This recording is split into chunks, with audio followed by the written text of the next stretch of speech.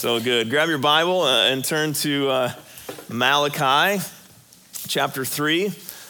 If you're just joining us today, we've been in this conversation for a few weeks now in the book of Malachi. It's the last book of your Old Testament.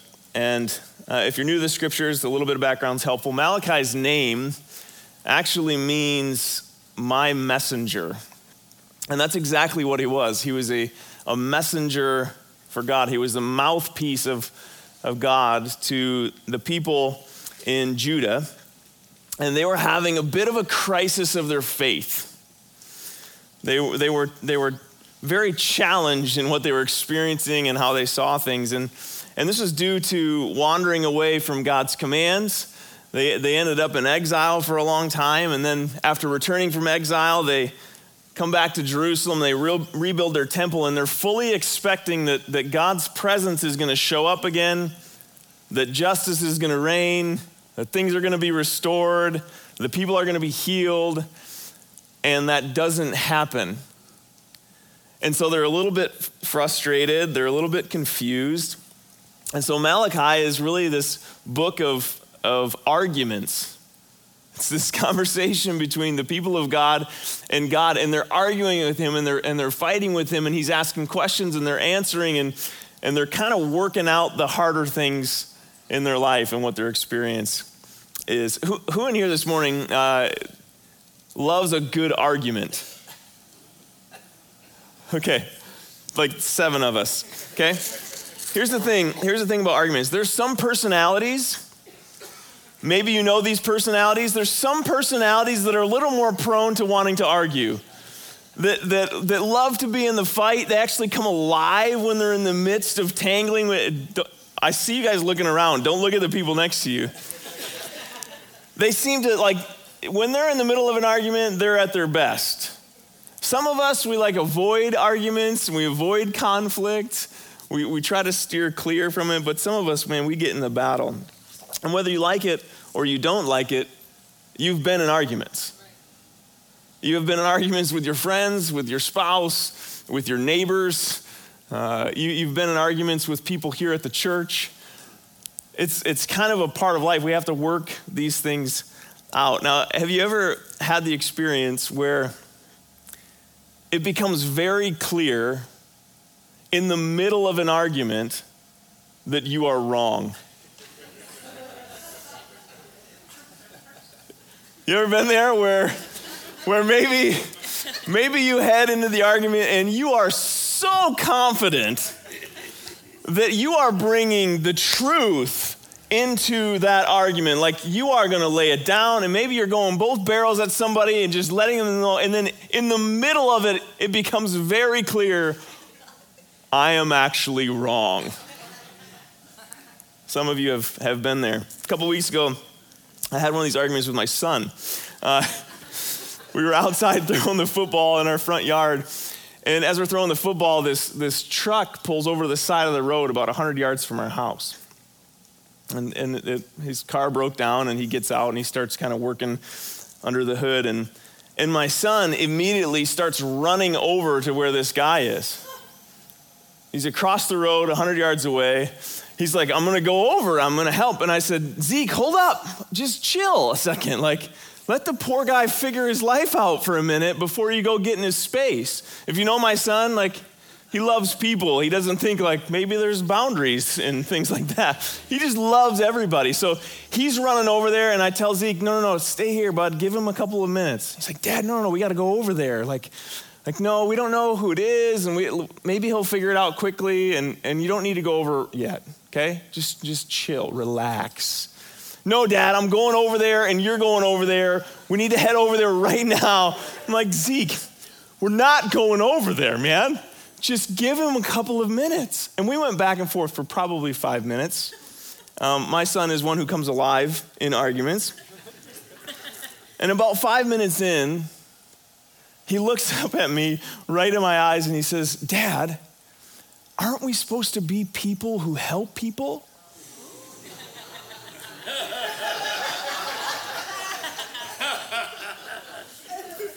You win. I mean, it was like one of those moments where I'm like, dang it. I was kind of being selfish. I didn't want to go over and kind of figure out what was going on. And so I said, okay, Zeke. And I walk over and I introduce myself to the guy, and he says, I got it figured out. You're fine. You can go back. But in that moment, my son definitely won the day. The book of Malachi is this argument with God where ultimately God wins the day. The shoe drops. They're fighting it out with God, and it becomes very clear that there's one person who's in the right, who's actually always in the right. Let's pick up the story where Pastor Stacy left off, which, by the way, if you missed last week, killer message last week, Stacy. Thank you for that. At the end of chapter 2, verse 17, here is what the Lord tells his people. Chapter 2, verse 17. You have wearied the Lord with your words. I don't know about you, but if God's going to address me, that's not something I necessarily want to hear. You have wearied the Lord with your words. You have been talking a whole lot, but you're missing it entirely. That stings a little bit, right?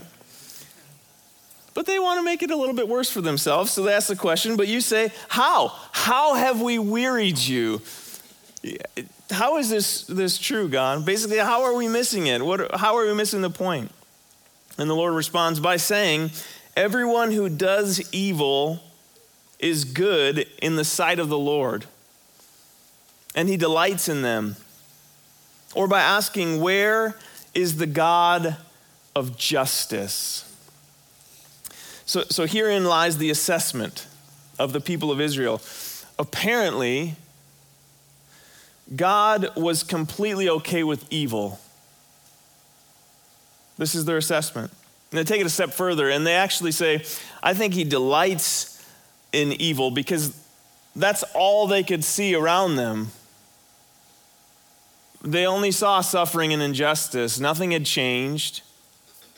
And so they take a read of their circumstance and what's happening to people, and they say, obviously, there's no justice and God doesn't care. He must not care about making things right. He must not care about those who are suffering. He must not care about oppression. He must think it's fine because the people who are evil and doing evil things, they continue to do those things and their lives seem to be blessed. So I guess God delights in wrongdoing. Here's what I find interesting about this passage. Israel was trying to help God understand good and evil. If you flip all the way back to the beginning of your Bible and the story of Genesis, the topic of good and evil is in the narrative. Here it is in Genesis 2. The Lord God took the man and put him in the Garden of Eden to work it and keep it. And the Lord God commanded the man, saying, you may surely eat of every tree of the garden, but of the tree of the knowledge of good and evil you shall not eat. For in the day that you eat of it, you shall surely, what's the word? Die. The knowledge of good and evil, it had a place in the creation account. It was to remain on the tree that God created. He was the one that was responsible for holding the knowledge of good and evil. And the moment that mankind decided, I'm going to take a crack at this, they were deceived. And they decide, we're going to kind of figure out what's good and evil. What happened as soon as they took the fruit from the tree? Death. Death in relationship with God, death in relationship with one another, death in relationship with creation. So back to Malachi, I wonder if God's weariness is once again from a people taking the fruit of the tree they were never intended to take. The people were attempting to help God understand what was good and what was evil. In fact, they had determined that God was actually evil or delighted in evil. This has been a human problem from the very beginning. Through Malachi, God makes it clear that he has an answer to the problem. And the answer was, I'm going to show up and deal with the problem. And this is what Malachi prophesied. He speaks to, this is what's going to happen. This is what's going to come. God is going to show up. And he's going to address some things. But just a reminder of the timeline, if you're new to the conversation, this letter from Malachi, it's 450 BC. And so we're 400 years removed from when Jesus actually showed up. So for 400 years, there is silence between Malachi and the New Testament. So the next time you're getting ready to throw your remote at your TV because it's streaming too slow, just think about this. 400 years of waiting for the promise of God. We can't even wrap our head around that today. 400 years. Just because God is not speaking or speaking loudly does not negate the fact that he has a plan and he's working it out in his timing. That's true for your life. That's true for my life. That was true for their life. There was just a long period of waiting. God is always at work. And he is incredibly faithful to accomplish the work that he starts. We can take that one to the bank. Here's what he says to the people, picking up in verse 1 of chapter 3.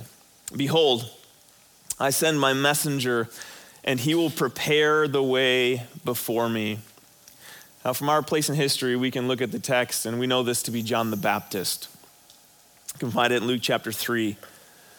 John is this guy identified as one crying out in the wilderness, prepare the way of the Lord. And how did John, if you remember from the Gospels, how did John prepare the way for Jesus? He preached a message of repentance. They were to acknowledge their wrongdoing. They were to acknowledge their sins. They were to confess where they missed it. They were to address their injustices and their abuses, and they were to change course, to repent. They were to no longer steal. They were to no longer oppress. They were to turn from that, and in doing that, they were preparing their hearts to receive from Jesus. He brought a message of repentance. And who was the message for? Who was the message of repentance for? Everybody. The message was for all, and this is where things get uncomfortable, so buckle up. When the Jewish people cried out to God, they were observing a world around them filled with injustice and suffering and pain. And from their observation and their perspective, God looked down on them and was weary with what they were assessing, with what they were saying, because they were missing something really important. They were equally as guilty for all the wrong in the world. The message of repentance and change wasn't just for those people. It was for them too. They needed to repent. And I think that this prophetic word from a long time ago is very relevant today. Instead of dishing out judgment on our preferred platforms and finding people to blame for all the madness in the world, we should be on our face before a holy God, saying, God, forgive me for all the ways I've missed the mark. Lord, find any offensive way in my heart and restore and heal me. Search me, God. The places that I can't see, help me see so that I can turn them over to you.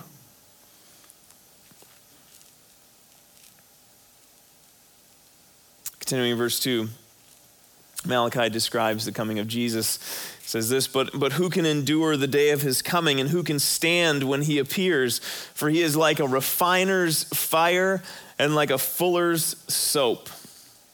He will sit as a refiner and purifier of silver, and he will purify the sons of Levi and refine them like gold and silver, and they will bring offerings in righteousness to the Lord. This imagery is awesome. It is so beautiful. If you're a metal worker, which I'm sure we don't have many, maybe we do. But in metalworking, you refine material by putting it in extreme heat. And when it melts down and becomes so hot, all of the impurities that are within the metal rise to the surface. And so as a metal worker, you heat up something extremely hot, the impurities come to the surface, it's called dross, and you sweep that away, and you do it again, and more impurities come to the surface, and you sweep them away, and more impurities come to the surface, and you sweep them away. Jesus, in this text, is being connected to the refining fire. He is the refiner. Just like in metalworking, you raise the heat of something and you begin to see what's impure. Have you noticed that when things get challenging or overwhelming, all of the impurities that are in your life tend to bubble up to the surface? Anybody? Jesus is the refiner's fire whose very presence turns up the heat. Read the Gospels. When Jesus began his ministry, it was hot wherever he went. Because his very life and his message and the way that he lived was cranking up the heat and making people ask questions that they never asked and making them think about the darkness in their own hearts, making them reflect on their decisions. His very presence was turning up the heat. And they were beginning to see the impurities that were under the surface. Fuller's soap, it's the same idea. Fuller's soap is used to clean and whiten material, to remove the impurities, to cleanse something and make it beautiful again. So this is how Jesus is described, as the refiner's fire and the fuller's soap. My guess is if you've walked with Jesus for any length of time, you've experienced him in this way. That he doesn't just rescue you, he refines you, he transforms you, he changes your life. He makes you think about things that maybe you didn't want to think about. He makes you face things that maybe you've tried to avoid.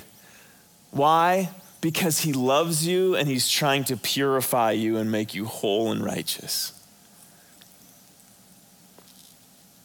What I find striking in this section is that the sons of Levi are the first people group mentioned in verse 3. And later, he's going to address the idolaters and the oppressors. But Jesus' first mission was to deal with the sons of Levi. Who were these guys, the sons of Levi? They were the priesthood. They were given an important job all the way back in Numbers. They were a people set apart and called into the service of the Lord to care for the place of God's presence. Now, for the Bible buffs in the room, when they were traveling in the desert, where was God's presence? Tabernacle. Okay, we showed a picture of this a couple weeks ago. God's presence was in the tabernacle. So their job as the Levites, their job was to set this whole thing up and to do all of the activity surrounding the tabernacle, the sacrifices and the worship. And then when God would say it's time to move, they would pack it all up and they would carry it to the next site and they would set it all up again and they would start the sacrifices and the worship again. This was the job of the Levites. Now, the presence of God moved from the tabernacle to the temple, right? And the Levites had the same job. Their job was to work in service of the Lord and offer sacrifices and worship and kind of organize things in the temple. This was their job. So the Levites were intimately connected with the things of God. If anybody knew the expectations and the things that God required, the Levites should have known these things, correct? When Malachi spoke of Jesus coming as the refiner's fire, who were the first people to be refined? The Levites, the believers, the ones who carried the story of God. So let's draw a connection to why this matters to us today. There's one more transition that takes place in the scriptures that's important. We discussed the presence of God moving into this tabernacle, this mobile dwelling, and then it moved into this temple, this kind of permanent dwelling in Jerusalem. But there's one more transition that takes place in Acts. In Acts 2, the presence of God gets a new address. Verse 1, when the day of Pentecost arrived, they were all together in one place, and suddenly there came from heaven a sound like a mighty rushing wind, and it filled the entire house where they were sitting, and divided tongues as of fire appeared to them and rested on each of them. And they were all filled with the Holy Spirit, and began to speak in other tongues as the Spirit gave them utterance. Fire is symbolic of the presence of God throughout the entire Bible. And so it's clear in this text that God's presence is now moving from the temple and it's moving into a people. His presence is no longer in this stationary building in Jerusalem. It is in the people of God. Now I'm going to connect this back to Malachi. 1 Peter chapter 2, we got to stop there first, describes followers of Jesus like this. But you are a chosen race, a royal, what's the word? A holy nation, a people for his own possession, that you may proclaim the excellencies of him who called you out of darkness into this marvelous light. Once you were not a people, but now you are God's people. Once you had not received mercy, but now you have received mercy. So Peter, this is awesome. He defines a new priesthood. Here's the priesthood, you and me. Just like the Levites were called into the task of living a life around the presence of God and offering sacrifices and worship. Now you and I are called to do that task. We are the priesthood. You and I are the priests. And where is the presence of God? It's inside of us. We're called to carry the presence of God, the way of God, and to be a light in the dark world.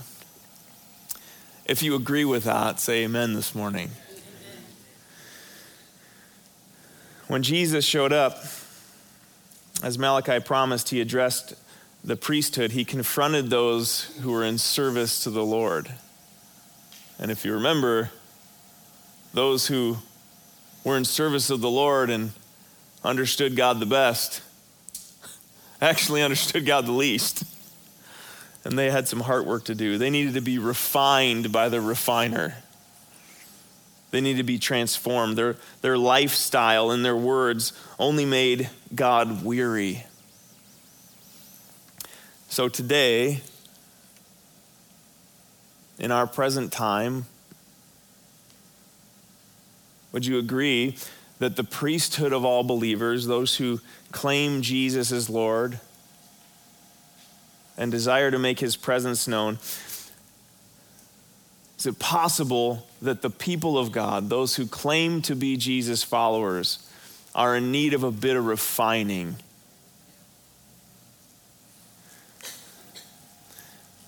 Those who claim to be a Christian, the term Christian has come to mean a whole lot of things that actually has nothing to do with Christ.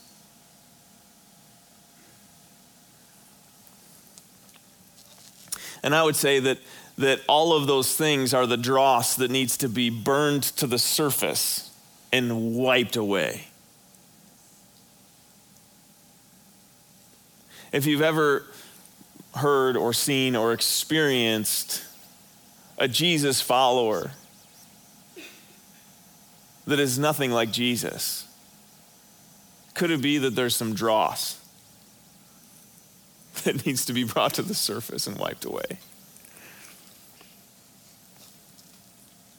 We need to stop wearying God with our fruitless arguments and our division over politics and personal preferences.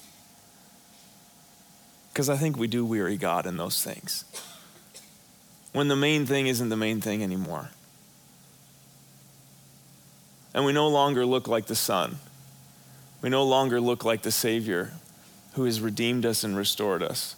We look like a whole lot of other things. We need to submit ourselves once again to the refiner of our soul and allow his Spirit to burn away the things inside of us that need to be removed.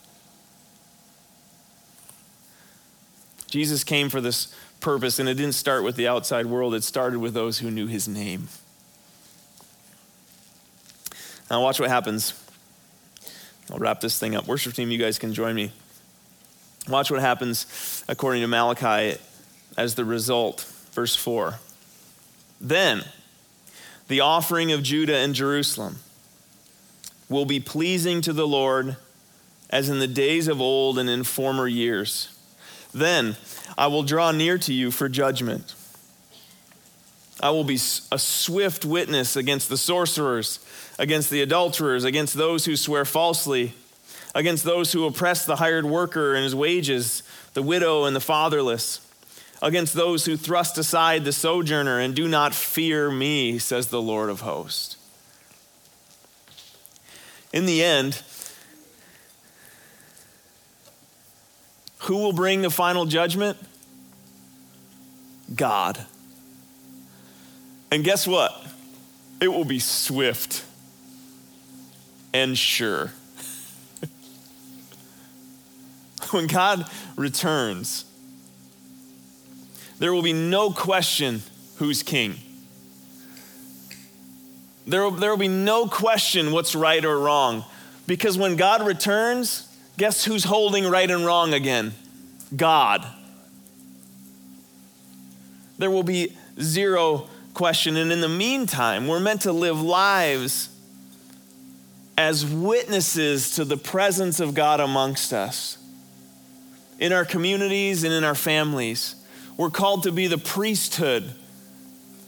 People who keep our hearts before Jesus and say, Lord, you are the refiner of my soul. What you say goes. Where you direct, I want to follow. What you say stays. Whatever you direct me in, I'm responding to the work of your Spirit. Have your way with me.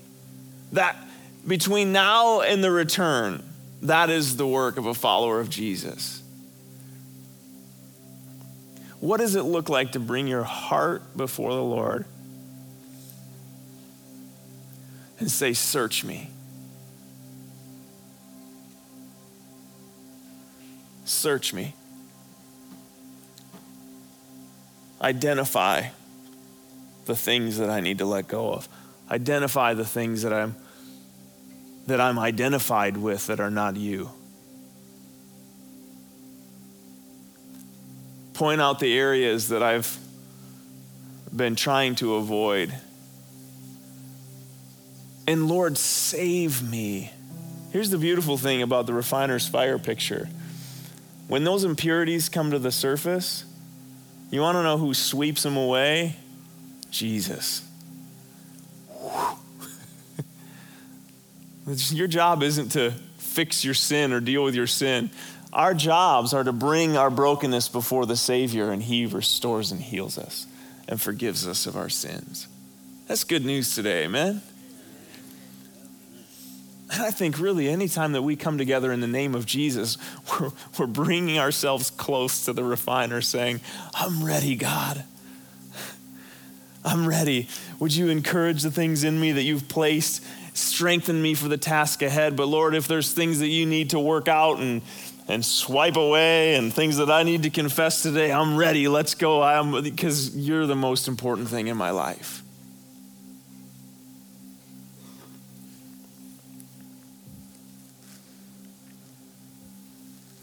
As with the first followers of Jesus, the right way to relationship is through repentance, and it's how we prepare our hearts to receive what the Lord has for us. It was true when John the Baptist came and said, repent. It's true today. If we want to receive from what the Lord has, we've got to turn away from the things that have our attention and our focus. Will you pray with me today, Lord? This morning, we discuss this ancient text that is not ancient in its power and its purpose today. Human beings have not changed a whole lot. We have not changed a whole lot. We find ourselves in the same battles of trying to help you do your job.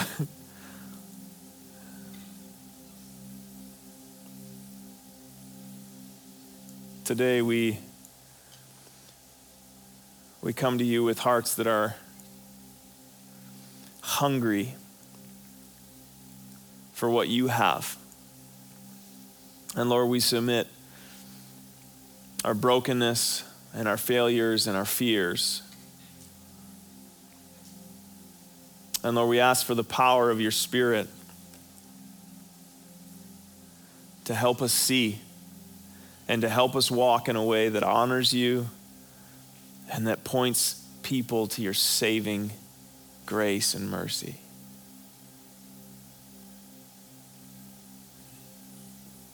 Refine us today, God. Restore us today. Heal us. Heal us today, God. We pray these things in your name. Amen.